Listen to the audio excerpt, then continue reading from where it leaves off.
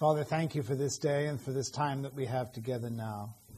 And bless us, I pray, as we open your word. Help us to hear that word and to apply it in our lives, so that in all that we think, in all that we say, and in all that we do, we might glorify the name of Jesus Christ, for whose sake we ask it. Amen. Amen. I want to read, if you've got the notes with you, we're two-sided this week. One side, you can tell the difference because it has the word Catholic in capital letters underneath, and the other side has apostolic in capital letters.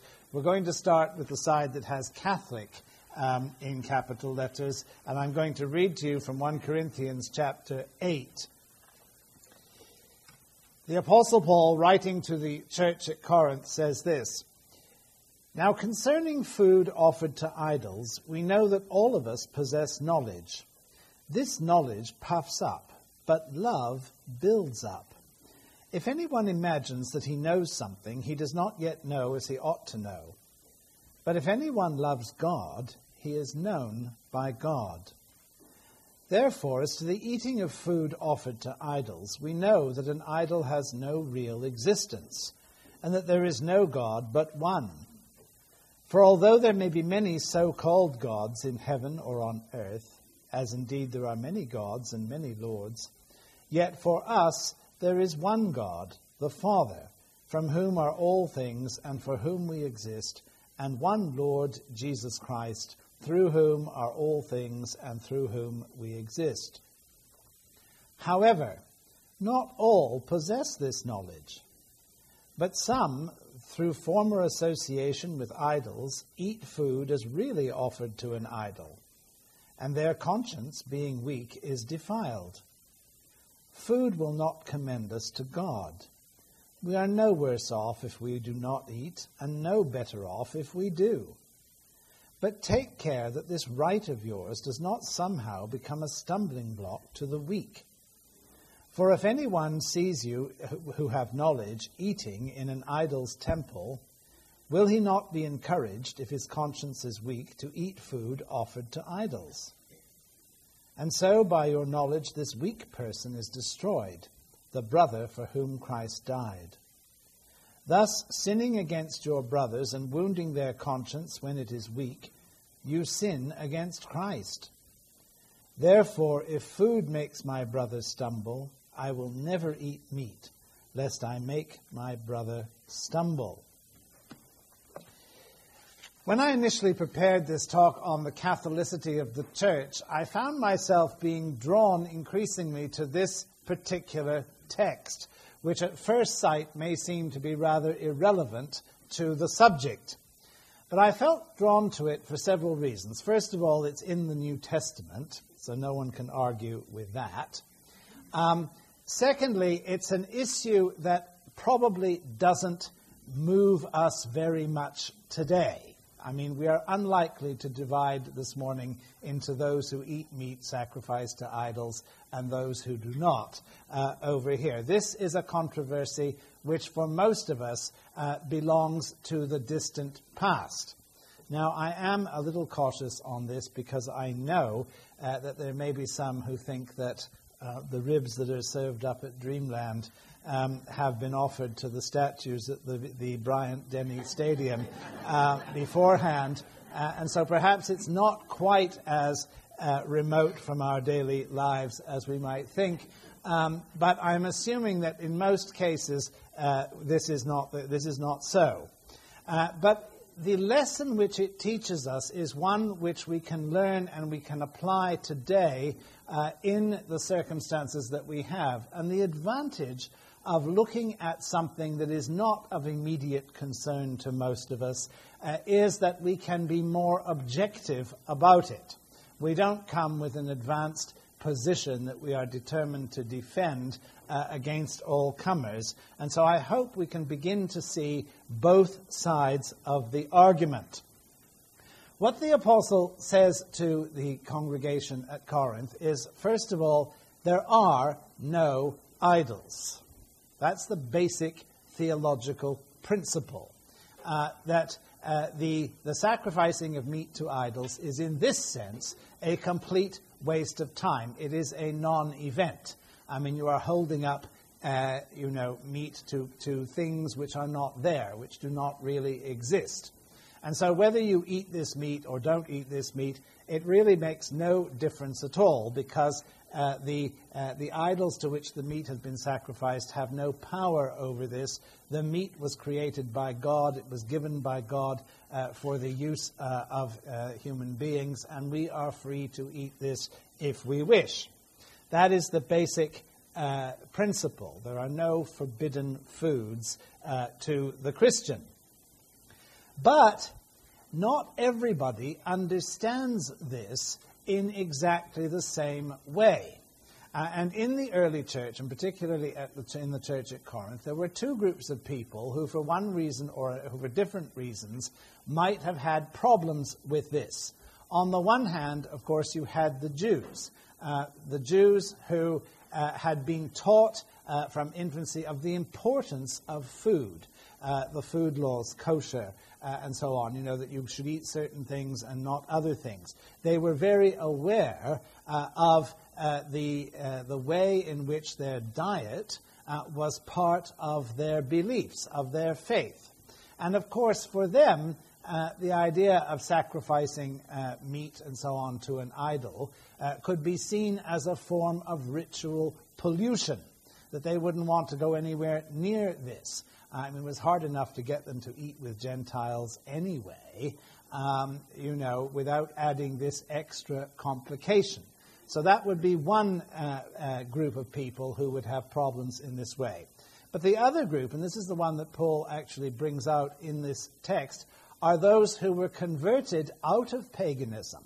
People who had previously been in temples with idols and so on, who are now sort of taken away from this, and in leaving this behind, you see, of course, as often happens, because it's hard for people to work out in their minds, what they must avoid and what doesn't really matter and so on. They've been involved in this kind of thing before. They just want to get right out of it and not have anything more to do with it.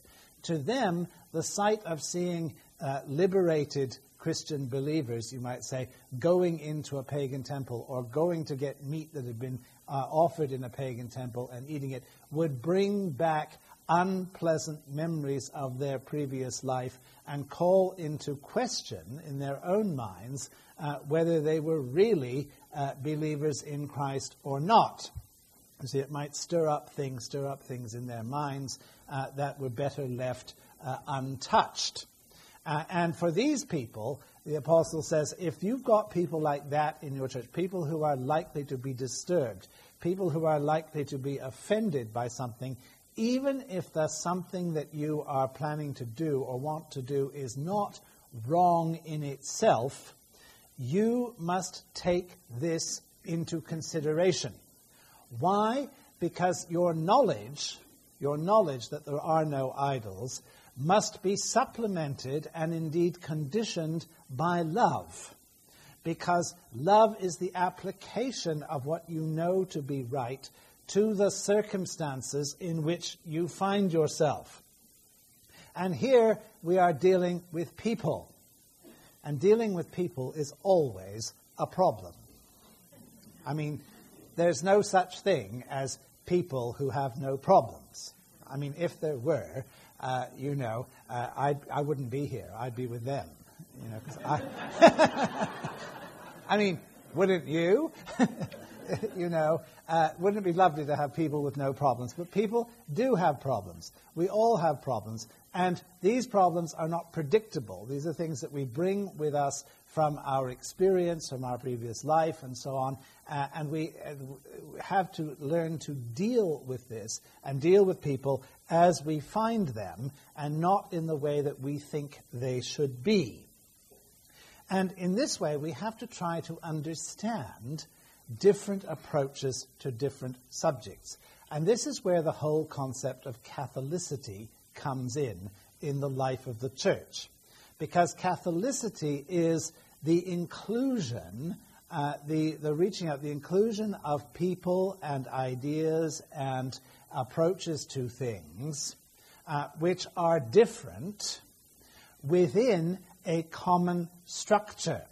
The early church had to face this. They had to deal with Jewish people and they had to deal with Gentiles, non-Jewish people. They had to bring these antagonistic groups, well, antagonistic may be too strong a word, but people who didn't talk to each other, people who came from a completely different background. They had to put them together in a common fellowship. And this was an extremely difficult thing to do. It was inevitable that people would rub up against each other in the wrong way. But what we can say, of course, is that the Christian church ever since has carried on this tradition.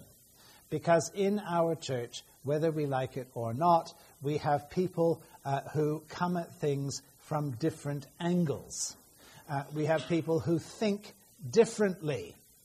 And dealing with this, knowing how to cope with this is a challenge, is something that we have to face in order to retain the true Catholicity of our church. A generation ago, the Anglican world, the Episcopal Church and others as well, were riven by discussions over liturgy. The trouble, of course, was that liturgical experts who should be consigned to a particular layer in hell, as far as I'm concerned. Never mind. Liturgical experts decided it was time to change. They just didn't ask a lot of people who actually worshipped. And a lot of people who actually worshipped didn't see the same urgency for change that the liturgical experts saw. So the liturgical experts, of course, came up with their revisions. They managed to get them through all the committees and synods and what have you. And suddenly people are landed with a new prayer book, which they don't particularly like, because they haven't been brought up on that. They've got to read it. And it's so irritating. These people who change the words of hymns, don't they get your goat? They do me anyway. They change the words of hymns because they can't find words to rhyme with you. There are lots of words that rhyme with thee, but because they have to take thee out because no one understands what thee means, so you put you in. And what rhymes with you apart from poo? And you can't really use that in a hymn. So this means that you're changing things around, you see, and people I get very irritated with this because I learned the hymns off by heart when I was young. And I'm sorry, I just sing the words I know, whether they're in the book or not. And so we go. But you see, the church divides over this. There are some people who say, well, we've got to move with the times, we've got to forget, and blah, blah, blah, and the old services were terrible, and all this, that, and the other. We've got to move with that. And there are other people who say, not on your life, you see. And people who previously had never thought about this, never sort of discussed it, never sort of argued about anything, are at each other's throats because something new has been proposed. Now, is it right or is it wrong? Well, you already know what I think, but trying to be a little bit more objective here, one has to say, well, there's something to be said for both. Some people like organs in church, organ music. Other people like guitars. Does it make a real difference as far as worshipping God and his kingdom is concerned? Not really. It is a matter of personal preference. But it's the kind of thing that can split a church. You see, when you get into the ministry, you soon learn that you can preach Buddhism from the pulpit as long as you don't mention the word, and nobody stirs. But change the furniture, introduce a new hymnal, move the flowers, and you've split the congregation. You see, people don't want this because they don't want to be disturbed. Well, some people do. Some people will come up and tell you they've been waiting for years for this to happen. and other people just write you out of their will, because you've done this. It is something which is very divisive. But my point is, it is a secondary issue. And this is the problem. You see, like the food which was sacrificed to idols, this is not the central thing. This is not what we're really here for. And it's learning that and disciplining yourself to realize what is primary and what is secondary, and to treat what is secondary as secondary, and learn how to live together, live in disagreement on these things. This is the challenge that we face. And it's not easy. I'm not pretending for 1 minute that this is an easy thing to do. You see, we like consensus. We like agreement. When I first came to Birmingham, it was shortly after the collapse of the Soviet Union. And I actually lived in the Soviet Union. You probably didn't know that, but I did at one stage. And like many people, some of you may have done this as well if you're old enough, if you've lived there, there was a certain sense of nostalgia and regret, when the Soviet Union collapsed, because a funny place though it was, it did have a certain appeal, to those who like living in cages. I mean, it was it did have a certain rhythm and so on about it. Well, I got to the Divinity School, of course, here, sort of, wondering about this, and discovered to my delight that a little bit of the Soviet Union had survived. And this was in our Divinity School. Because every time we had a faculty meeting, it was just like the Politburo in Moscow, you would have the policies would be put forward and so on, and everyone would agree, 100%. No dissent of any kind. We were all agreed. And we used to have, just to maintain the appearance of democracy, we used to have little secret ballots, and everyone you were to tick, you would put yes or no on the thing. And by a miracle, everyone always said yes. And I thought to myself, it was the time when they were talking about throwing Lenin out of his mausoleum in Red Square, and I thought, gosh, he'll have somewhere to go. This is amazing. So I determined as myself, what do I do about this? So I decided as a matter of principle to vote no to everything. And so I did. And this caused terrible consternation. Because every time we had a vote, you see, it would be 15-1 or 14-1 or 13-1 or something like this. And finally, one of my colleagues said to me, he said, I don't understand it. He said, we seem to have lost the consensus. And, he said, why is it? He said, there's always one objector to all these things. So I said to him, I couldn't be dishonest, and I said to him, well, that's me. And he said, you? And I said, yes. I said, I vote no as on principle. And I said, do you disagree with everything? I said, no. I said, no, I don't. I said, but somebody probably does, and so I vote for them. You see?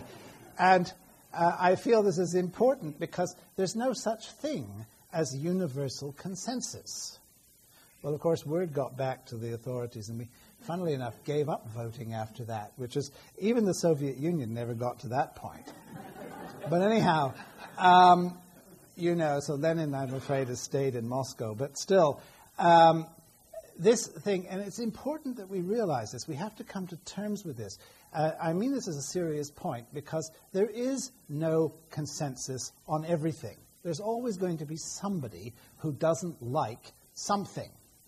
Now, sometimes it's just one or two cranky people like me, and you can ignore them. But sometimes it's not. You see, sometimes there'll be a sizable group of people who, for one reason or another, just cannot go along with whatever is being decided. And then you have to decide what you're going to do about this. You see, do you tell these people to go away? Do you tell these people that there's no place for them in the church? Or do you try to accommodate them? And if you try to accommodate them, how do you accommodate them? To what extent do you accommodate them? And this is what most church politics ends up being about. You know, some of you may follow the events in the Church of England. Some of you probably know more about it than I do. But you may recall a couple of months ago that there was a vote in the General Synod in London about women bishops, whether we were going to have women bishops, and this vote was lost. The proposal to have women bishops was defeated. And the reason it was defeated was because many years ago when women's ordination was introduced, there was an undertaking that people who were opposed to it would not be coerced. You wouldn't be forced to accept this if you didn't agree with it. But over the years, the people who are in favor of it have become bolder and more numerous and so on, and they felt that they could push the women bishops thing through the synod, ignoring the objections. You see, the objectors, I should say, ignoring the minority which was objected. They just overrule them and force them to accept a fait accompli, you might say, at the end. And what happened was the House of Laity, the lay people, not the clergy, hopeless people, not the bishops, even worse, but the lay people who stood up and said, no, this is unfair. We have undertaken to do this. We must honor our commitment. And so enough lay people objected to this that the vote was lost. Now, the chairman of the House of Laity was one of the people who voted against, because he said, this is what I've just said. This was unfair. We have to provide for people. We have to keep our promises, and so on. What was the result of this? After the vote was taken, a group in the House of Laity, which was on the other side, the pro-women bishops, decided that the chairman had to be impeached for voting the wrong way. You see, we're back in the Soviet Union again. It doesn't take long. Anyway, he had to be impeached for this. You see, so he called he got a few friends, made a petition, called a special meeting of the House of Laity, just the House of Laity, to have a vote of no confidence in the chairman. Well, some accountant, and the Church of England, I suppose, I don't know about the Episcopal Church, the Church of England is full of accountants, produced a paper to say this was going to cost about $30,000 just to hold this meeting. So I took it upon myself, as a well-known peacemaker, of course, in these things, to write to the man who was the instigator of all this and suggested that if he felt that strongly about it, perhaps he could offer to pay for this. You see, put your money where your mouth is. You see, carry on like this. He wrote back, I got this extraordinary email back, saying he didn't have any conscience about this, first of all because he'd prayed about it, you see. He prayed about it. And secondly, because he tithed and gave 10% of his income to the church already. And I read this and I thought to myself, oh my goodness, I'm not carrying on this conversation, because the next email he'll be telling me he doesn't dope his dead girlfriend did in fact exist. And I mean, I don't want to get into this. This fantasy world that this man is living in. So we just sort of stayed away from that. But the result, they had the meeting on Friday, the House of Laity came, and the chairman was vindicated. As he certainly should have been. But the issue, as people kept bringing up, was it's not really what you think about this or that. And this particular thing is, how tolerant are you of people who disagree with you? I mean, if somebody votes in a way that you don't like, do you then sort of stand up and try to get rid of them? Because that's exactly what was happening, you see, in the life of the church. Now, I'm not an expert on the American Civil War, and looking around, I can see that I am a definite minority in that. But I'm going to step out here and risk this, because it's my understanding, and please correct me if I'm wrong, that 150 years ago, one of the war cries of the Union armies was "South Carolina must be destroyed." This was a sort of General Sherman, I suppose, or somebody like, some wonderful person like that, said this kind of thing. And I've been thinking about that quite a bit recently, because it's amazing how history has a way of repeating itself. Because what 150 years ago was a war cry of the Union armies is now a war cry of the Episcopal Church. Have you noticed this? South Carolina must be destroyed. And what General Grant and General Sherman failed to achieve, Mrs. Shorey is going to do, you see, with her henchmen or henchwomen, I suppose, and goodness knows what else she will drag up in order to do this. And of course, what is absolutely precious is the people who are doing this in the name of inclusion. It's because they want to include everybody that they're actually expelling people from the church. Very interesting way of thinking that we see going on here. Now, I don't know, again, as I say, I speak as an outsider, but my advice to her would be, don't tangle with South Carolina. It didn't work last time. They tried, but it's still there. And I worry about this because the attempt to destroy it probably isn't going to work. But anyway, that's not my business, and I haven't said that. You haven't heard a word of this. But again, it is this question, you see, of how do we deal with people we disagree with? And on what do we have to take a stand? And this is where you turn the paper over from being Catholic to being apostolic.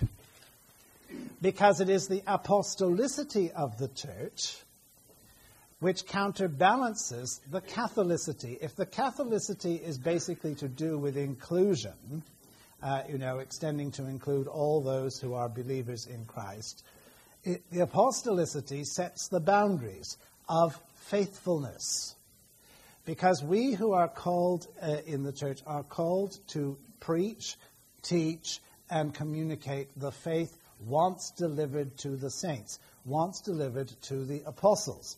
The New Testament is not open-ended. The Old Testament carried on over many centuries. You start with Adam and Eve and you go up to Malachi and so on. It's a long history, and it developed over time. But the New Testament was written in a single generation, either by apostles or by people known and associated with the apostles, because it was the last time, the end of the days, as the writer to the Hebrews says, God who at sundry times and in divers manners spake unto our forefathers by the prophets, hath in these last days spoken unto us by his Son. I'm sorry, I'm quoting from the King James Bible, which I know you don't understand and has been abolished, but you just have to accept I disagree.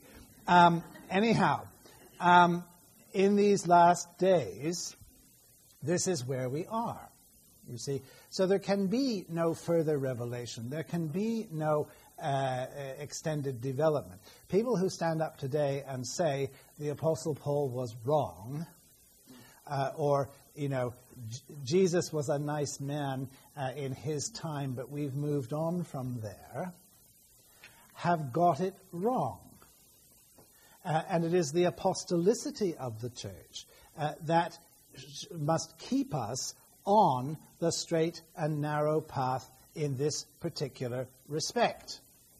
Now, it is extraordinary how people can get things wrong in the most curious way. I mean, at the moment, as you know, we are being divided, not only in the church but in society, over questions of sexuality. In fact, reading some of the things that you read, you would get the impression that sexuality was invented, a year or two ago, And we've now got to get used to this new thing, you know. Now, I could understand if it was something like use of the internet or even nuclear warfare or something like this, that you're unlikely to find direct guidance in the New Testament or anywhere else dealing with this. All right.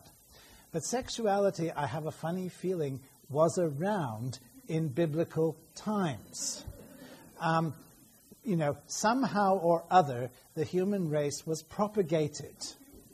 And I don't read anywhere about the stork. I mean, there may have been storks. I'm sure there were in ancient time, but that's not a major emphasis in the text. You see, the major emphasis in the text is that a man shall leave his father and mother and be joined to his wife, and the two shall become one flesh.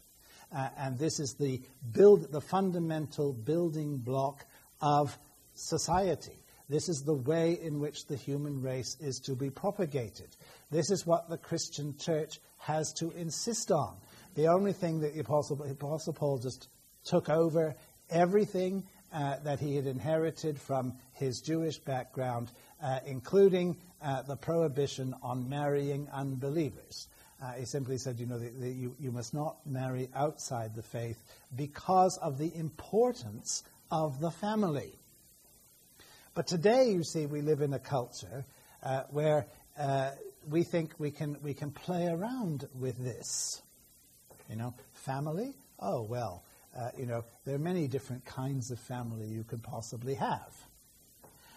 And, you know, why not have two fathers and no mother, or two mothers and no father? And or why bother with a father and mother?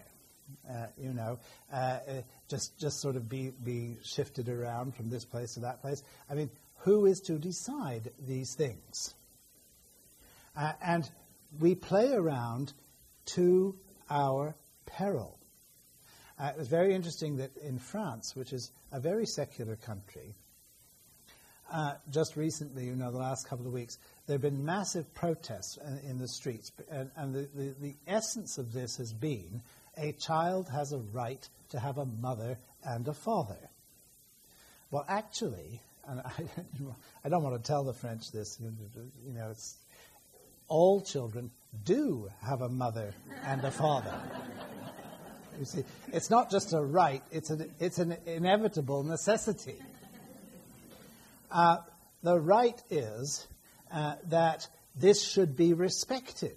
The biological reality should be respected, either in terms of the biological parents, I mean, in most cases we hope that is the case, or if for some reason or other that is not possible because the parents have died or whatever it is, they've given that child up for adoption, that this principle should be recognized and perpetuated, that it is a basic human right to this, because this is how I came into the world, how you came into the world, how every human being comes into the world.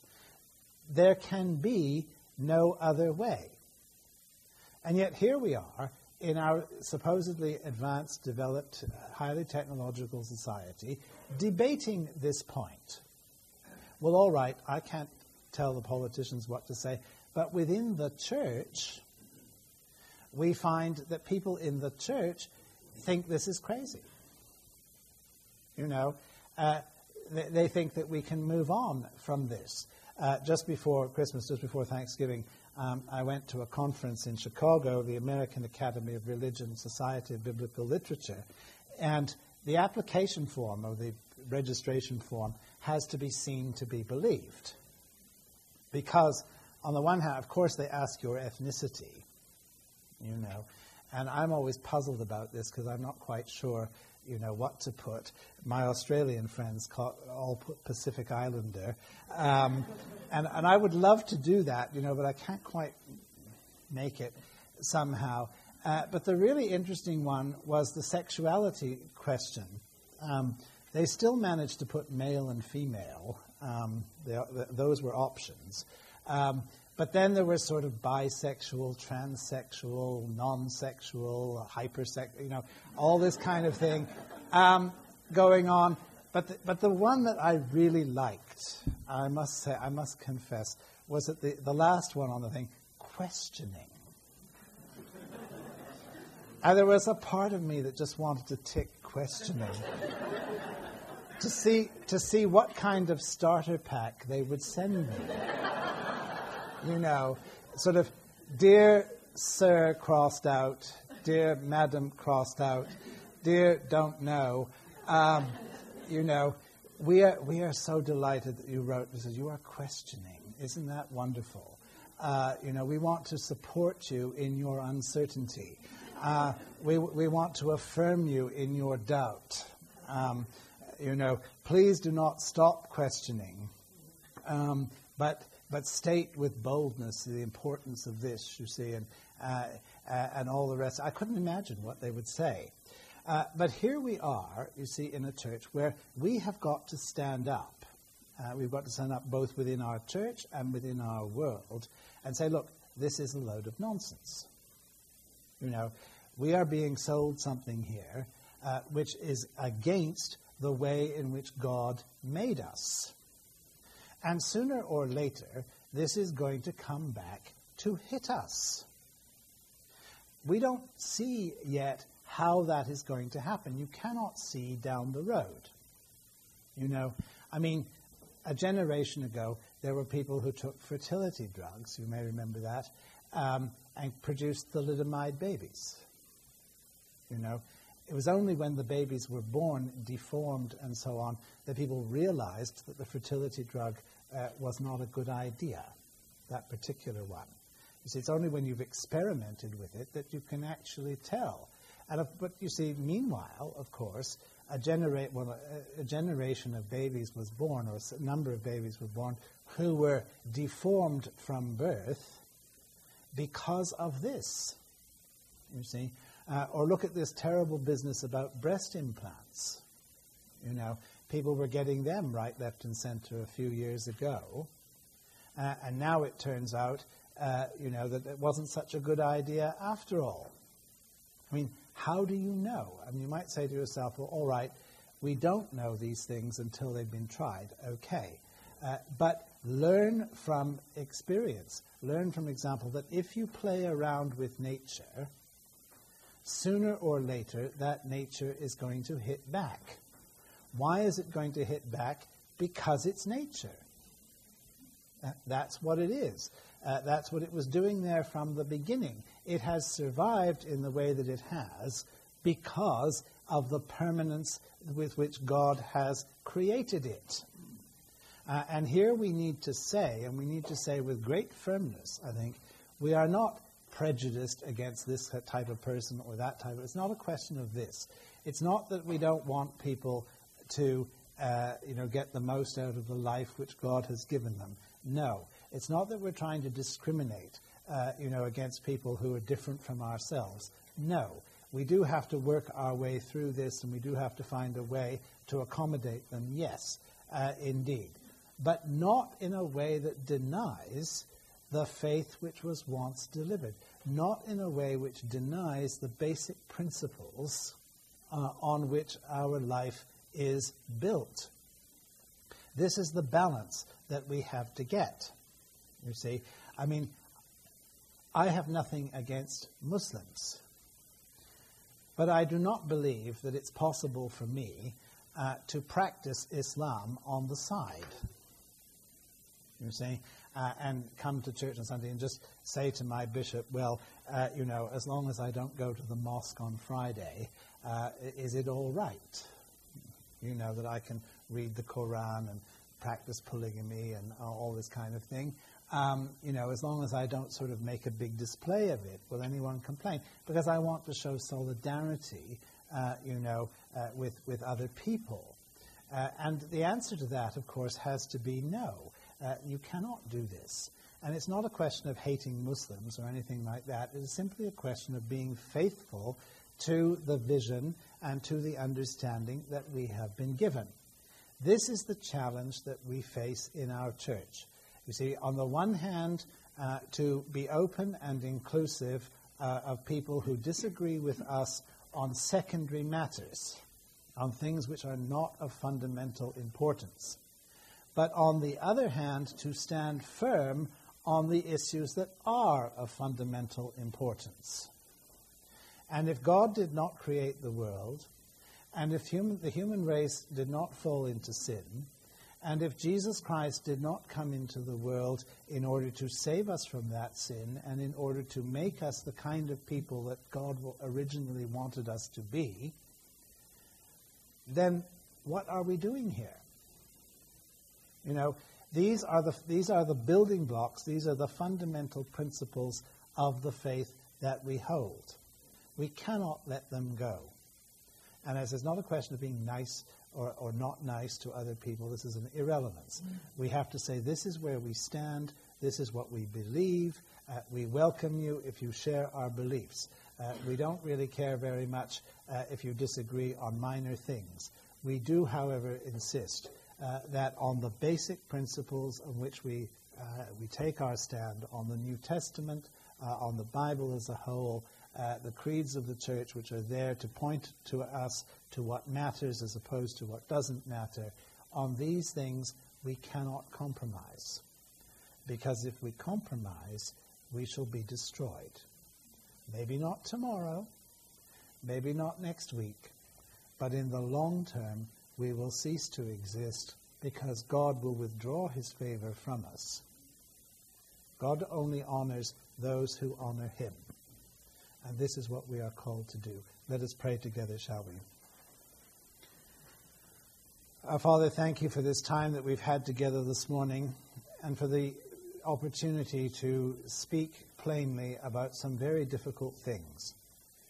Lord, we ask that no one may be offended by feeling excluded for reasons which are secondary to our faith and to our understanding.